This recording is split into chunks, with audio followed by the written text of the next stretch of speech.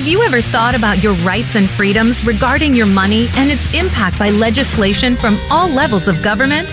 Welcome to the Information Edge with your host, Darren Yancey. Darren has over 40 years of experience in key sectors of the economy, and he's been knee-deep in politics for over a decade. He's going to get into detail on these sectors, the politics surrounding them, what they mean to you, and how you can protect yourself and be involved. Now, live from Texas, your host, Darren Yancey. All right, folks, welcome. Happy Hump Day. We're back behind the mic having fun. We're going to have our first guest on the show today, and I think we probably couldn't have come out to a better start bringing guests on the show. Today, we have Mr. Richard Thompson, who is the co-founder and president and chief counsel of the Thomas More Law Center. Now, the Law Center is a national nonprofit public interest law firm dedicated to the defense and promotion of the American Judeo-Christian heritage, its values, the sanctity of human life, and that's very important, a strong national defense, and an independent and sovereign United States of America. Richard, welcome to the show. Nice being with you, Darren. All right. Now, folks, this is a live show. If you decide you'd like to call and comment or be a part of the discussion, it's 866-472-5788. That's 866-472-5788. Now, obviously, from the introduction, we're going to be talking about religious freedom. Your firm right now, you guys are taking on some cases in court dealing with First Amendment rights specifically, correct? That is correct. One of the big ones is a case that will be heard by the Supreme Court sometime this April, dealing with First Amendment right to free speech and also the freedom of association. It's a major case. A lot of public interest law firms have filed what we call friend of the court briefs on this because it is revisiting the issue of whether state governments can require public interest law firms to force them to reveal their donor base. And that's one of the clauses in the H.R. 1 bill. Yeah, well, you're right. And you know what happens when people get a hold of donors who donate to an organization whose policies they don't like, they go after the donor.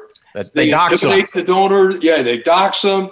They try to get him to lose his job, and they try to embarrass him in public. And in our case, they actually attempted to assassinate one of our clients. Holy Moses! Yeah, and then we get a lot of hate mail. Our employees are threatened, and that's because we take on what people consider controversial issues, such as pro-life, traditional marriage, traditional family values. We've gotten involved with going after the federal government on the Immigration Resettlement Act, where the government was forcing states to take immigrants. States had no say-so in that, but yet the states had to pay for them. So it was a government policy that Congress passed, and then after about 10 years, this happened in 1980, but then after about 10 years, all the federal money dried up, and yet the states still had to pay for all of the social welfare benefits that these immigrants received when they came in. Were these illegal immigrants, perchance? Well, no, they were not illegal immigrants in this sense. Okay, so they were brought in by the federal government under this, what they call the Refugee Resettlement Act. Okay, that's an old bill. That's an old bill. That was in 1980, and they kept on expanding it to where they were bringing in over 100,000 refugees a year, settling them in states that had no say-so about it. The bill said, well, we'll consult with you, but the consult was, hey, we're going to bring these immigrants into your state. The state government may say, no, we won't want them. And they'd say, well, too bad. We've consulted with you. We think this is the best for the immigrant. And they would bring the immigrant in. And that's still being used today, isn't it? Oh, yeah. Oh, yeah. That's what I thought. In fact, under Trump, it went down from like 100 and some thousand to 25,000. Now it's back up to 100,000 under the current administration. Yeah, that's that plan. Then there's the Open Borders Act. Yeah, exactly. Well, and again, because of that kind of effort, people consider us controversial, and they go after us. They go after our donors. They go after us. They call us a hate group, a bigoted group. They think we're anti-immigrant. We're not.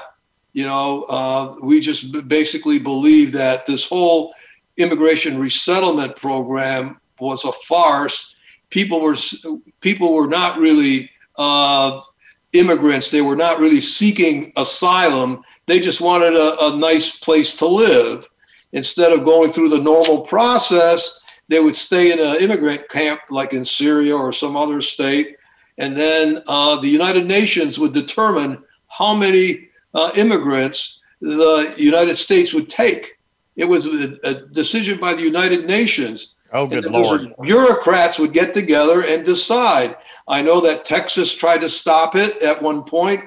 Several states tried to stop it, but the federal courts would not go along with it. What we tried to do is we filed a lawsuit against the federal government on the basis of the 10th Amendment, saying this is a federalism issue. If you pass a bill in Congress, you have to pay for it unless the states agree to pay for it. And if the states decide, well, we don't want to pay for it anymore, then you can't force them to pay for it. The same federalism issue now is rearing its ugly head with what is happening in our southern border, right? Oh, the federal government has invited all these people in, these communities along the southern border in Texas and Arizona say, hey, we can't take care of it. We don't have the resources. And the federal government isn't giving them the resources. Yeah, and Governor Abbott has basically put in effect, we're going to be patrolling it. If the federal government won't, we will in Texas. And that's something that's not the first time that's happened. Governor Perry did it before that. And a lot of governors have done it when we've had these influxes. But let me ask you a question. I want to get opinion on two things. Obviously, it sounds like you're familiar with HR 1. Just a little bit. It just came out, but I've been following it a little bit. Yeah, I mean, I've done 2 podcasts, the second it from A to Z, and all the eviscerations. And there is a clause in there, and I believe either the second or the third part, that wants to change the way that the current nonprofit entities can protect those donors. Mm-hmm. Because you do have, for example, if I want to donate to a super PAC or a foundation that then turns around and does work with that, I do have a degree of anonymity because I donated to an organization that then goes and donates to another organization. Mm-hmm. They're wanting to eliminate that veil, which we know why, so that they can do intimidation.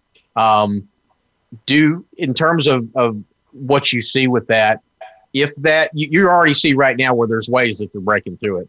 If that were to pass, what kind of prediction do you think that would have for nonprofit organizations like your own?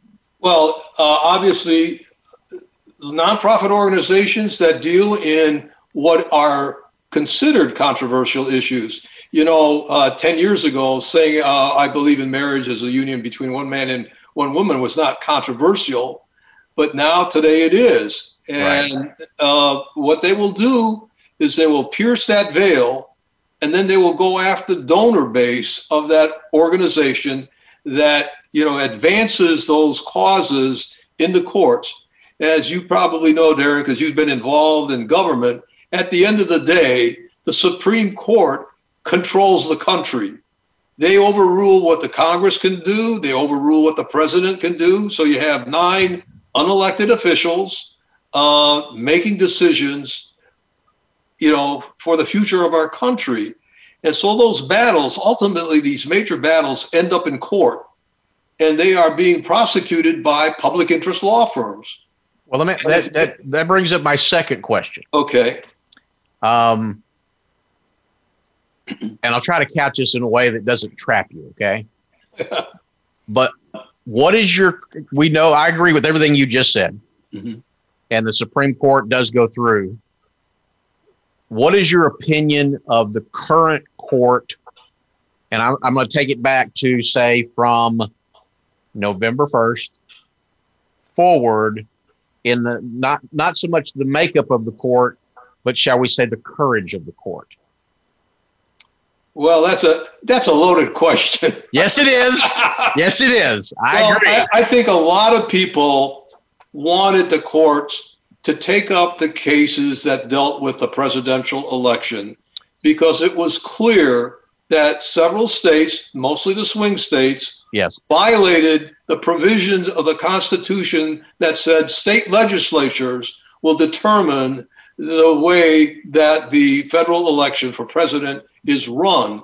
And yet in several states, it was either the governor that decided that, the Secretary of State decided that, or the courts decided. Clear violations of the constitutional provision. This whole idea that we had to show fraud, you had to show fraud in the elections, that may have been, a sexy kind of issue to bring forward, but the real constitutional issue was the election, federal election, run in accordance with the Constitution. And in several states, they were not. Do you think the cases were improperly put together to pose before the Supreme Court?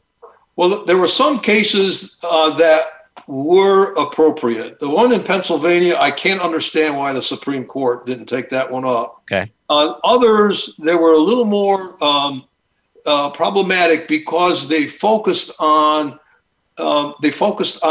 fraud. They didn't focus on violating election law. Yeah. Okay. And in Michigan, there were several cases that were brought, specifically in the city of Detroit, where Republican poll watchers indicated they were kept out when they were supposed to be in. And secondly, they saw a lot of what they considered illegal activities. That is, people were not checking the signature. People were putting ballots through the ballot counter more than once.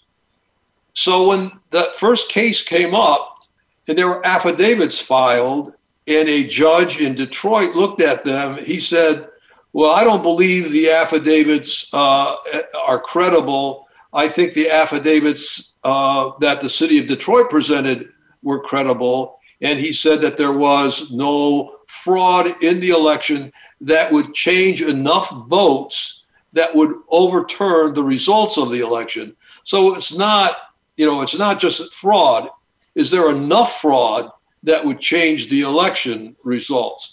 Okay. And that was a lower level court, correct? Yeah. And so that was a kind of problem they had. I think a part of it was the Democratic Party outsmarted the Republican Party. Oh, there's no question. Yeah, there's no question. They brought in all of this stuff of mass mailing votes. And a few years before that, it was the Democrat senators that were saying this is ripe for fraud. They were saying that. Yeah, right. And obviously it turned out to be where you had these standalone ballot boxes without 24-hour guards. You had ballots that were being brought in, harvested and thrown in. I think Texas was one of the areas, one of the states that was pretty vigilant about that. Well, we refused Dominion systems right. When it came by in 2019. Every test that was run by the Secretary of State failed, and they just said, no, we're not going to do it. So let's just go back for just a second. So then perhaps the cases weren't put together in the manner they should have been. And while we may not agree as that being a potential way to not hear the case, it's probably not grounds for us to lose faith in this Supreme Court. Is that a reasonable statement? Well, there's another issue here. The Supreme Court traditionally has been very reluctant to get into what they used to call a political question. Okay. But that all changed with Bush v. Gore. Right. Okay? That's when they started to get in, and they gave the election to President Bush. But normally they stay away from them. Just think of this. Let's say the Electoral College comes in and votes to seat Joe Biden as a president. Right. Then you're going to have 9 unelected officials say, nope, we're not going to allow that because they violated the law. There would have been an uproar in the country. The Supreme Court also has to watch out for its own institutional integrity. And the only respect that the Supreme Court has, or the only power that the Supreme Court has, I might say, is the respect that the people give it. If the people stop giving it respect, then the Supreme Court doesn't have any power. Because our founding fathers thought the Supreme Court was the least powerful branch of government. They did not have the power to tax. They didn't have an army, et cetera. Was it Lincoln? And I think Andrew Jackson may have said the same thing. You issue the order, now enforce it. Right. They don't have an army to enforce. Right. But so they have to rely upon the respect that the people give it. And so sometimes they don't rule on an issue because of prudence. They don't have to take every case that comes up to them. Yeah. This is most of the cases that are decided never get up to the Supreme Court. They may try, 0.2% or something like that of the cases out of 8,000 cases that are petitioned for review. The Supreme Court might take 100 of them. So it's very rare that the Supreme Court will take a case unless they think it's going to advance either a legal position that has to be clarified, or it is important enough for the governance of the country. But to sit there and try to overturn an election is a very serious matter. Would they have been out of line by ordering a manual audit? No, they could have done that. I mean, when the case got before it, yeah, they should have authority to do those kinds of things. But I think the Republican Party waited too long to bring those kinds of actions. They should have brought those actions before. The Democratic Party. Richard, I'm going to hold you there. We got to take a quick break, and then we'll come right back. Folks, you're listening to the Information Edge podcast with Darren Yancey. My special guest today is Richard Thompson of the Thompson Law Firm out of Michigan, and we are in some wonderful discussion right now. We're going to take a quick break, pay a few bills, and we'll be right back. Become our friend on Facebook. Post your thoughts about our shows and network on our timeline. Visit Facebook.com/Voice America. In the spirit of Have Couch Will Travel, Dr. Carol Lieberman creates a haven of sanity in an increasingly insane world. Each day we are bombarded with news of events that have never crossed our wildest nightmares. Society is spiraling out of control and everyone is reeling from it. But now there's an answer. The best way to keep sane in this insane world is to tune in to Dr. Carol's Couch on Voice America. Dr. Carol, a certified media psychiatrist, will broadcast live from her Beverly Hills office every Tuesday at 1 p.m. Pacific Time. Call or log in and get help with whatever is sending you reeling, whenever you need a soothing voice to calm and advise you. That's Dr. Carol's Couch every Tuesday at 1 p.m. Pacific Time here on America's Voice, voiceamerica.com. Voice America presents a new kind of health awareness talk show, the Sharon Kleina Hour, Health, Environment, and the Power of Water. Show host Sharon Kleina interviews leading scientists to discover how each of us can become proactive in protecting our personal health environment in an increasingly unhealthy world. Every show offers new information that could save your life. The Sharon Kleina Hour is health from an environmental perspective, your ultimate source for a personal environmental lifestyle. Listen Mondays at 10 a.m. Pacific Time on the Voice America Variety Channel and Wednesdays at 12 noon Pacific Time on the Voice America Health and Wellness Channel. Have you become a member yet? Sign up now to become a member of Voice America. It's always free and easy. Plus, you get to take advantage of some great member benefits. Get unlimited access to millions of hours of on-demand content across all of our channels. Keep track of your favorite episodes, shows, and hosts in your own customizable library. Find out what shows you might be interested in based on your favorites. Plus, you get insider access with our newsletter. Membership gives you more. Sign up at voiceamerica.com and click Register at the top right. Find out what's happening on the Voice America Talk Radio Network by keeping up with us on Twitter. You can find us at Voice America TRN.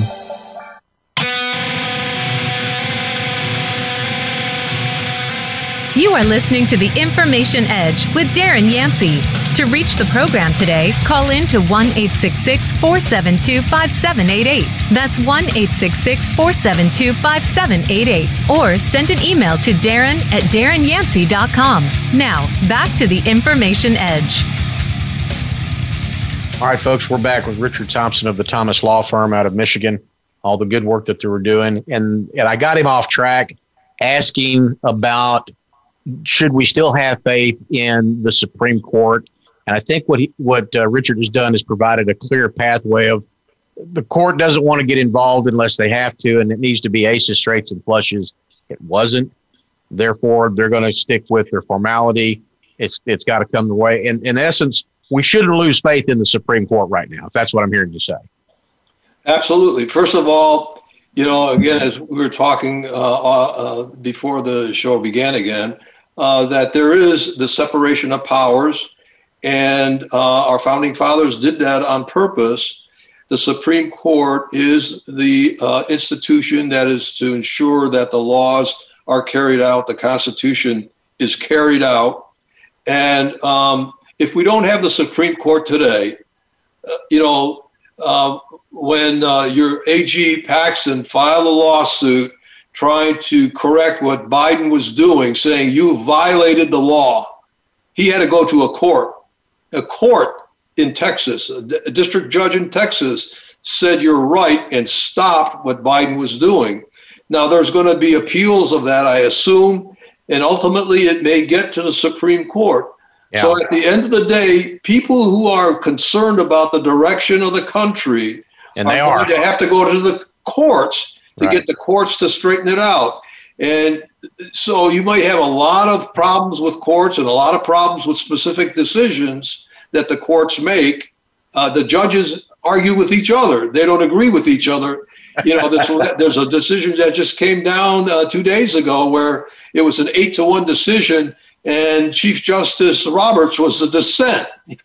So, some cases are pretty clear. Other cases, it's 5-4. Right. So the judges argue among themselves, but at the end of the day, the matter will be resolved, and people have to have enough faith in the system to say, okay, the case has been resolved. Let's go from here forward. And that's what has to happen. Even in this most emotional time, when the presidential election was seriously questioned, we had to allow the process to play out. What do you think that the Republican Party should have done? Obviously, they should have filed it based upon election law, but you also mentioned timing. Is that something that should have been done within 24 to 48 hours of the election? Here, the Democratic Party outsmarted the Republican Party at the state level. The Democratic Party filed lawsuits a year before the elections to get the states to agree to mass mailings of ballots. That's brand news to me. So you're telling me? Oh, yeah. I had no idea. Yeah, they did that. And, wow. And they did that when the Republican Party at the state level was sitting on their hands, depending on Donald Trump to win because he was so popular. Right. He saw what he was going, all the rallies that he did. He went to 53 or 54 rallies. You had, Joe Biden have a rally of 10 people, So if you look at the optics, there's no question that Donald Trump was ahead. But what the Democrats did, they legally they set it up where they could win. They legally rigged the system. Okay. And the Republicans sat back. Things. Well, for instance, in Georgia, which was a big battle. Okay, who decided the terms of the election? It was the Secretary of State, who was not the legislature, and it was I forgot what her name was. They filed a lawsuit. They decided in a consent judgment, this is the way that Georgia elections are going to be run. Okay, totally unconstitutional. They didn't have that authority. The Constitution gave that authority to the legislative branch. Now, I think the legislative branch is now trying to catch up so that doesn't happen again. Yeah, I can tell you right now, every state is trying to catch up and be sure that they seal it up. But you brought something forth that I wasn't aware of. I thought it was something that everybody was able to do. So you're saying they filed a lawsuit in advance to be able to do the mailings, which just, gosh almighty, we just happen to have a pandemic come along. Right. Conveniently to be able to test this theory. That's some pretty interesting information. Well, now you're getting, Darren, you got involved with what is, I forgot, the Senate Bill 1 or whatever, that is going to even make it even wider open. You know, HR 1, House Resolution 1. That's right, HR 1. Yeah. They're going to make it even wider open.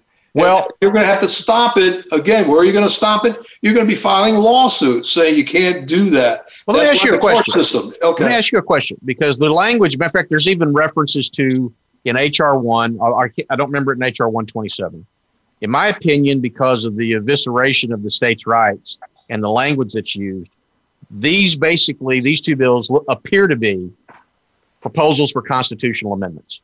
There is actual language referencing to this in HR 1 that, people were wanting a constitutional amendment. Okay. From that perspective, if it passes the Senate and Mr. Biden signs it, obviously there's legal challenge.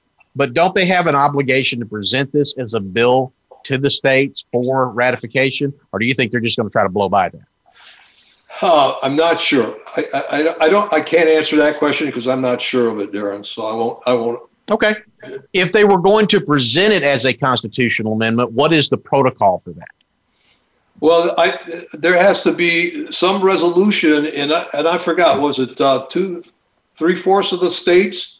Yeah. I'm not sure, have to approve it before it becomes a constitutional amendment. I think it has to go to the states. Yeah. I haven't looked at that law for a while, so I'll have to beg off on giving you a good answer. That's okay. No, hey, I've done a deep dive on these two documents. I mean, they're 1,000-page documents. I did 2 shows on HR 1. I did one on 127. And in my opinion, and I've talked with some legal people, there's no question they're rewriting the Constitution. And the interpretation is supposed to be it should require the state's approval. Right. Doesn't mean they're going to try to go for it. And I think you're right. They'll challenge it. And then that's the reason I was asking if the faith in the Supreme Court, because if those two do come out, obviously they've got to be challenged. And I would hope that the Supreme Court would compare the law with the Constitution and, say, okay, this doesn't jive. Yeah, except here, then we have to remember, there was this whole idea of let's pack the court. They don't like the makeup of the court. So they want to add more judges, the thing that Franklin Roosevelt tried to do. They're adding more judges at the lower levels as well. So there is a master plan that the radical left has to change the face of America. But isn't packing the court, isn't that also a constitutional a change there? What? To increase the number of justices? Is that a constitutional change? No, I think that can be done by Congress. That can be done. Okay. Yeah. We've had 6 justices sometimes. We've had 7. We have 9 now. But it's tradition. We've had 9 for a long, long period of time. But it's just a matter of Congress deciding. The Congress can decide how many district judges we can have. They've steadily increased the number of district court judges. So the number of judges we have is up to Congress.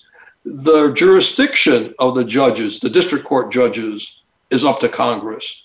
So Congress has a lot of power in this. And, what I was saying before, there's a master plan they have, and they're carrying it out.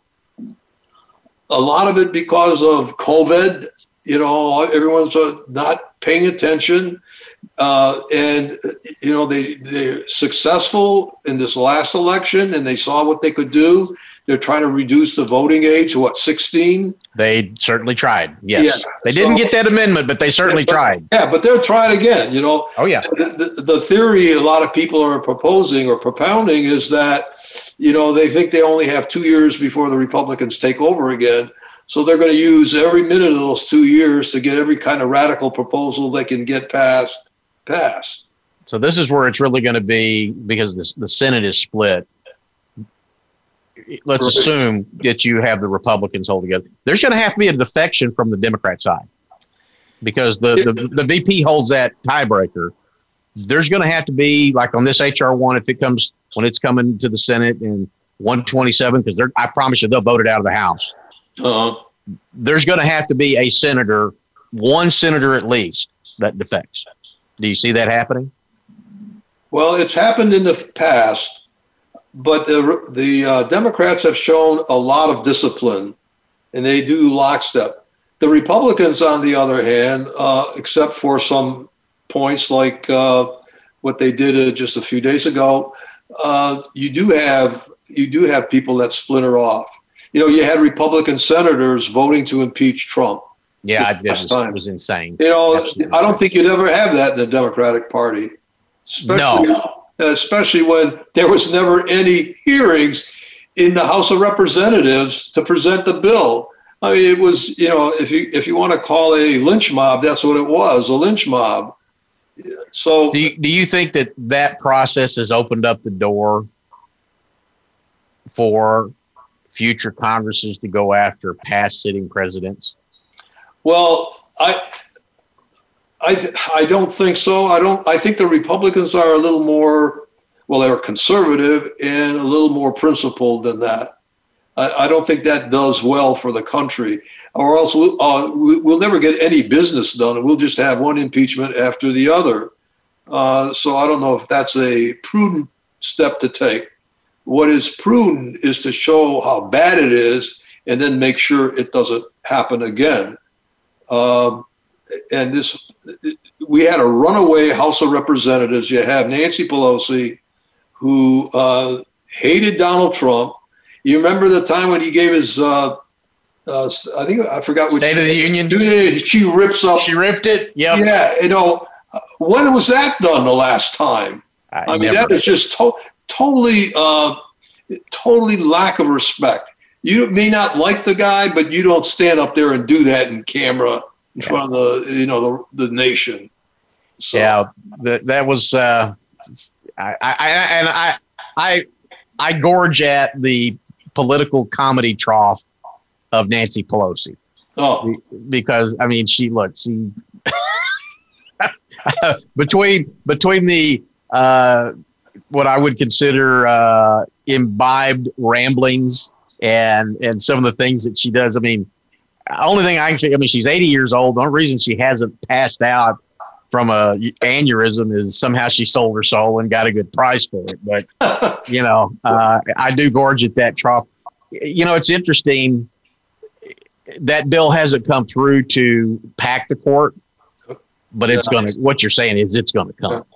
Let's talk about Nancy Pelosi for a moment, because I love Madam Draco. Okay, well, having two sons in the military, I'm pretty sensitive to this. Mm-hmm. She went to General Milley, the chairman of the Joint Chiefs of Staff, and apparently persuaded him, or at least he didn't make a big stink about it, not to allow Donald Trump to have the nuclear code. That's insubordination. When did that happen? That happened just, during the period of time when all of this stuff was going on, chaos was going on in Washington. During the transition? During the impeachment, yeah. And so she is not even in the chain of command, and yet she went to the chairman of Joint Chiefs of Staff. That's treason. Right? It's insubordination. And the only person that is responsible for that nuclear code, that has a constitutional responsibility as the commander in chief, is the president of the United States. Absolutely. And she goes to the chairman of Joint Chiefs of Staff and tries to get him to prevent the president from using that nuclear code.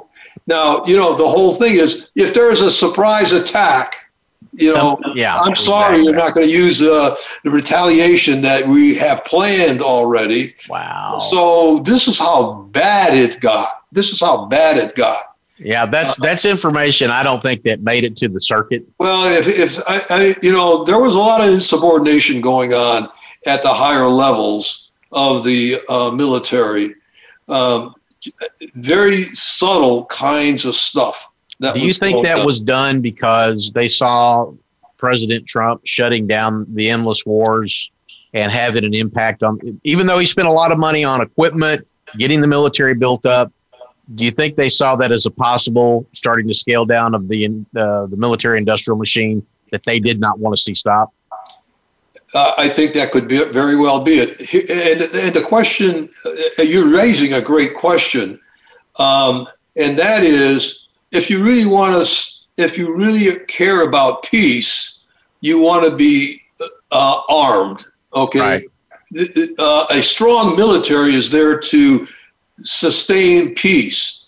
When the enemies think that you are weak, that's when they start taking advantage. They start making inroads, and that's when ultimately there's a decision made. Let's go to war. Trump was pulling these troops out, and 17, 18 years worth of war in Afghanistan, 4,000 or 5,000 Americans killed, and nothing has changed. Nothing has changed. So he made the right decision, the prudent decision. He was going to pull out a lot faster. It was the top military commanders that said, no, you have to stay, because if we leave, then the enemy will, use those. Creates a vacuum. Yeah. So with that theory in mind, we never leave. We never leave anywhere. And it's American taxpayers that were paying for it all. Right. So, I'm basing this on my personal opinions, because the Thomas More Law Center is a 501c3, can't take positions in partisan politics, but I can take positions on policy. And this is the policy that was wrong. The policy was right, and the military was wrong on this particular issue. Yeah, and we're already back in the Middle East bombing Syria. Yeah. Oh. That's how did that work out for hope, love, and unity? Right. Remember when they said, when Trump said, we're going to establish Jerusalem as the capital of Israel. Yep. Okay. Everyone said there's going to be war. You can't do that. This is horrible. Every president said that. Richard, no one carried it out. I hate to interrupt you. We're on a hard break real quick. Hold that thought, because I would like to come back to that. Folks, you're listening to the Information Edge podcast with Darren Yancey, our special guest today, Richard Thompson of the Thomas Law Firm. We're going to pay some bills. We'll be right back. Become our friend on Facebook. Post your thoughts about our shows and network on our timeline. Visit Facebook.com/Voice America. Are you finding your frequency? It can be described as that space between failure and success. It's the future of digital media. It's finding your voice. It's engaging topics, content, and ideas. Jeff and Ryan discuss the digital media space and all of its aspects. It's about making the mistakes, taking the chances, summoning the intestinal fortitude to step out of your comfort zone, and discovering what you can accomplish when you decide to try, decide to learn, decide that you have something to say, and find your frequency. Live Fridays at 12 noon Pacific Time, 3 p.m. Eastern Time on the Voice America Variety Channel.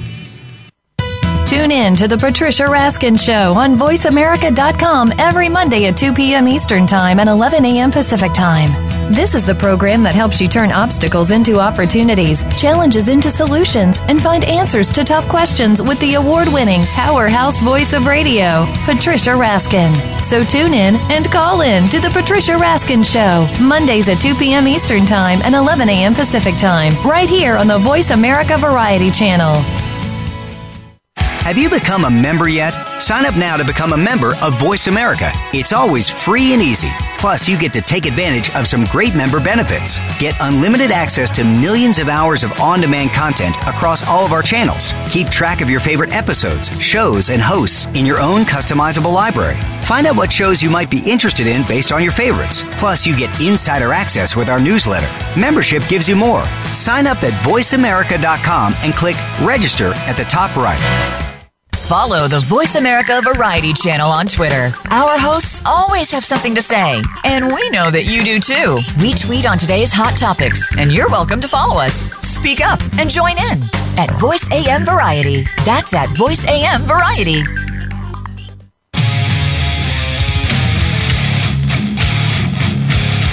You are listening to The Information Edge with Darren Yancey. To reach the program today, call in to 1-866-472-5788. That's 1-866-472-5788. Or send an email to Darren at darrenyancey.com. Now, back to The Information Edge. All right, folks, we have Richard Thompson of the Thomas Law Firm. Thomas More Law Firm. Thomas More Law Firm. Law Center.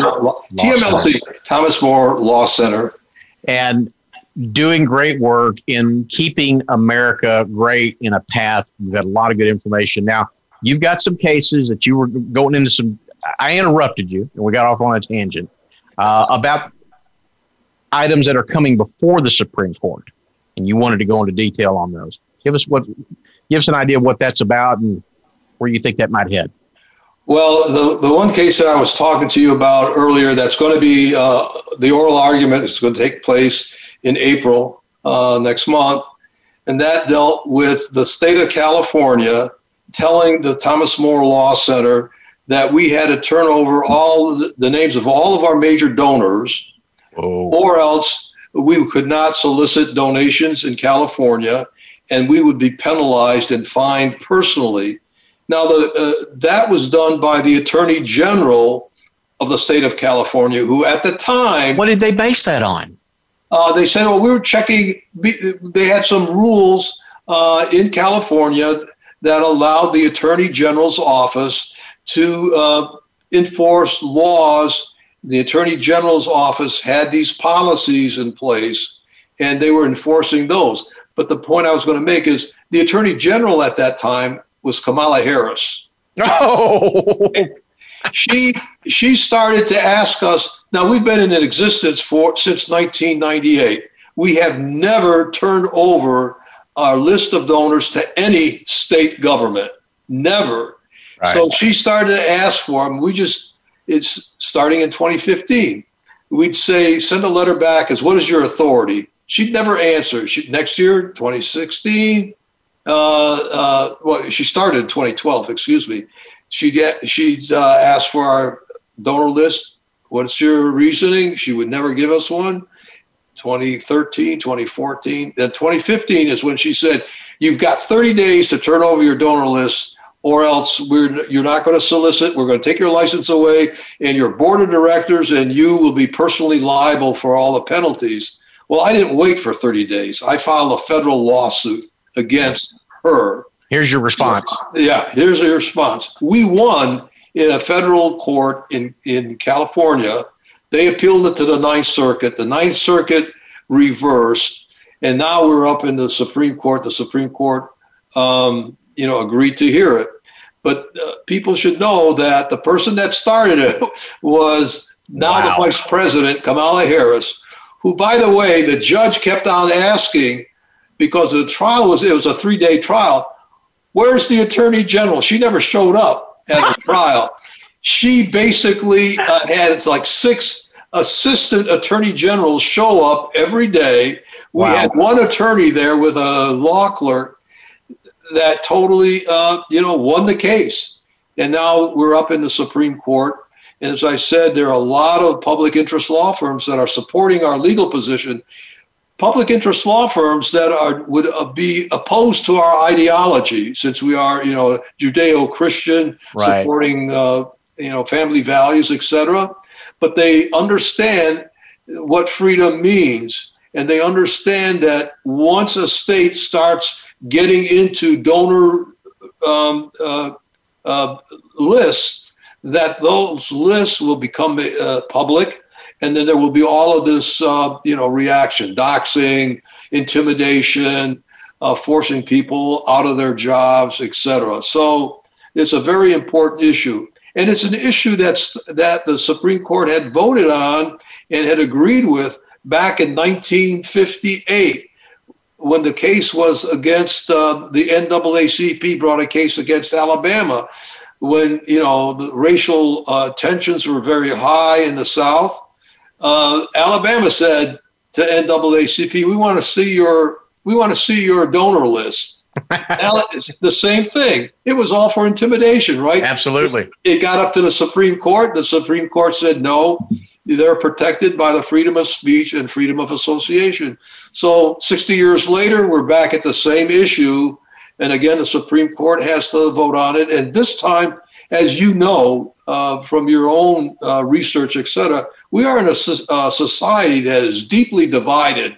Yes. There is no compromise going on.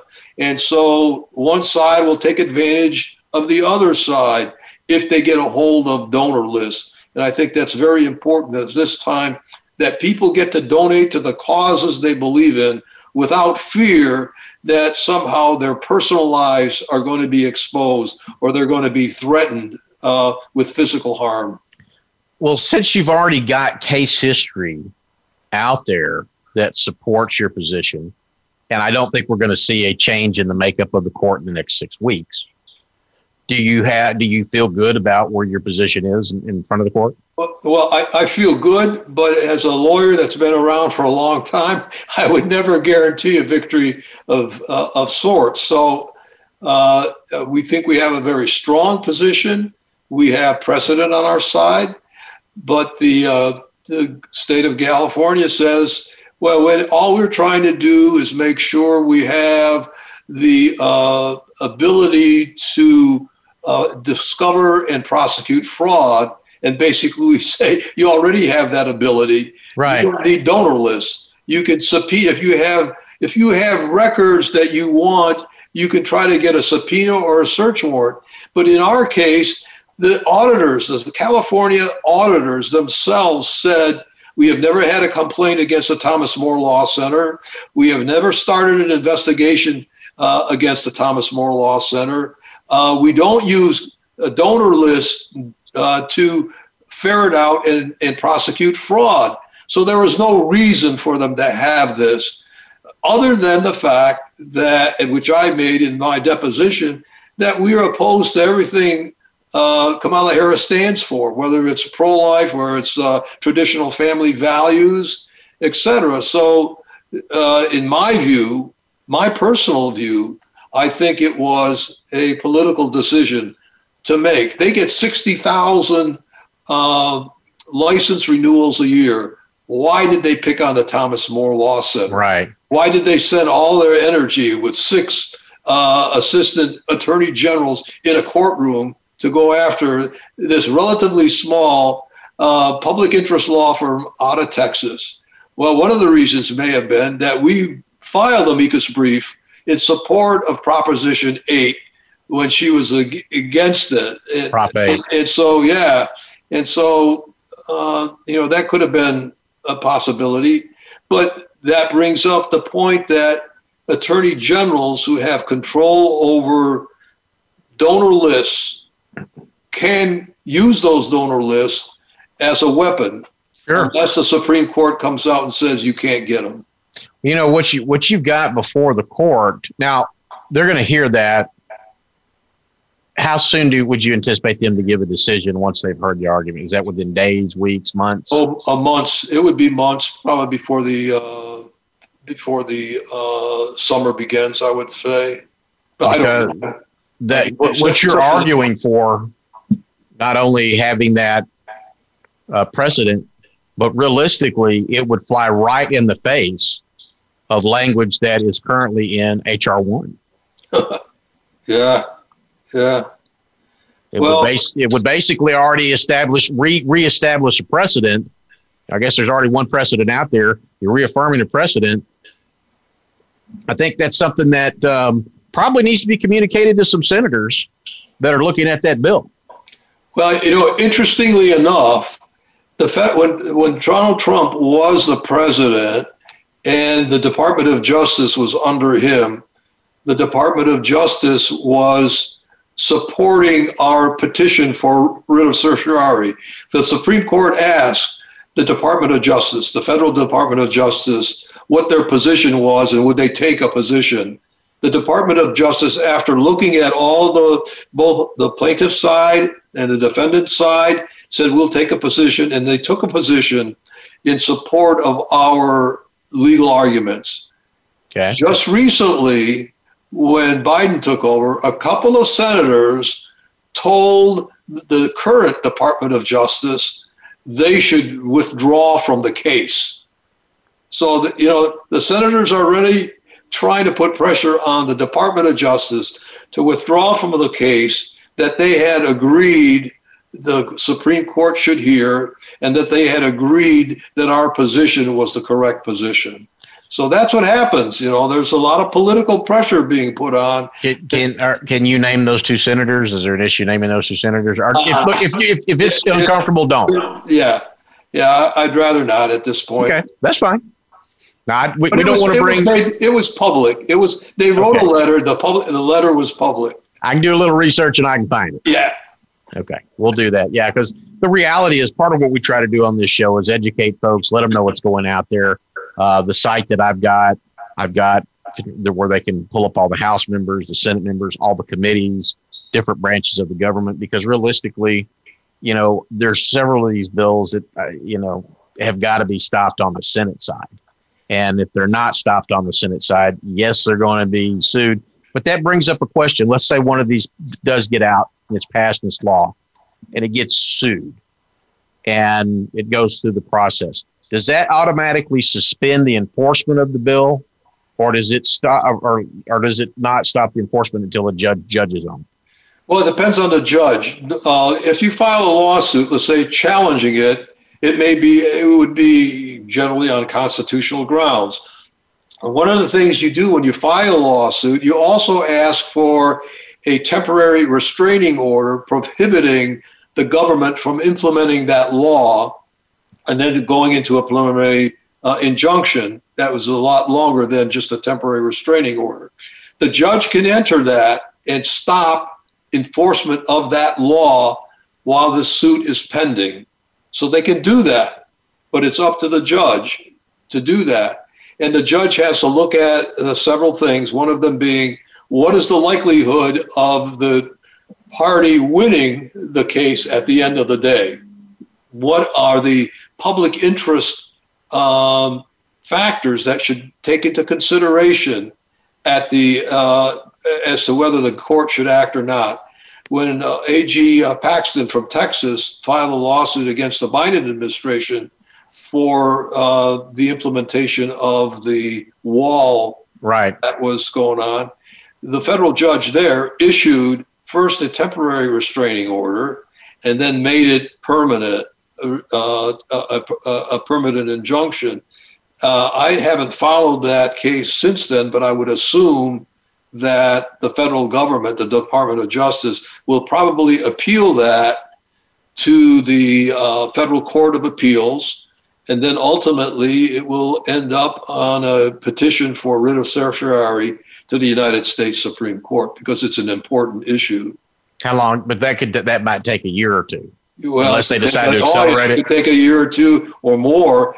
Like, for instance, the case we brought against Kamala Harris when she was the Attorney General started in 2015, and now it's 2021 that it's going to be in front of the Supreme Court. So you can tell it takes a long time. Wow. Well, I got to tell you, that's been fantastic. We're actually starting to wind down on the time. I got to tell you, Richard, it's been a pleasure having you on the show.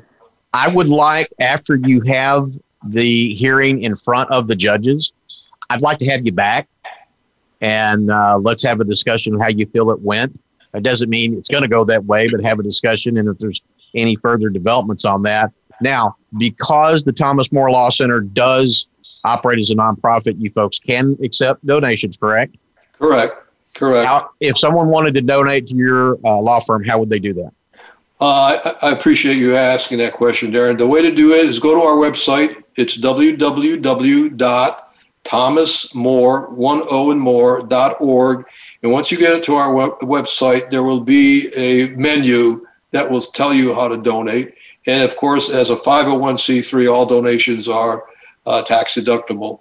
All right. Fantastic. Folks, that's Richard Thompson of the Thomas More Law Center. I would highly encourage you, if you like the American way of life, make a donation. You don't have to take food off the table or change your standard of living, but $5, $10, $15, $20 from a few million people will make a difference. Richard, thank you for being on the show today. Well, thank you for having me, Darren. Nice Wonderful. meeting you in person. Thank you. All right, folks, you've been listening to the Information Edge podcast with Darren Yancey. We'll be back next week. And I tell you what, we got a big show to follow up after today's show. Thank you very much. Y'all have a great day.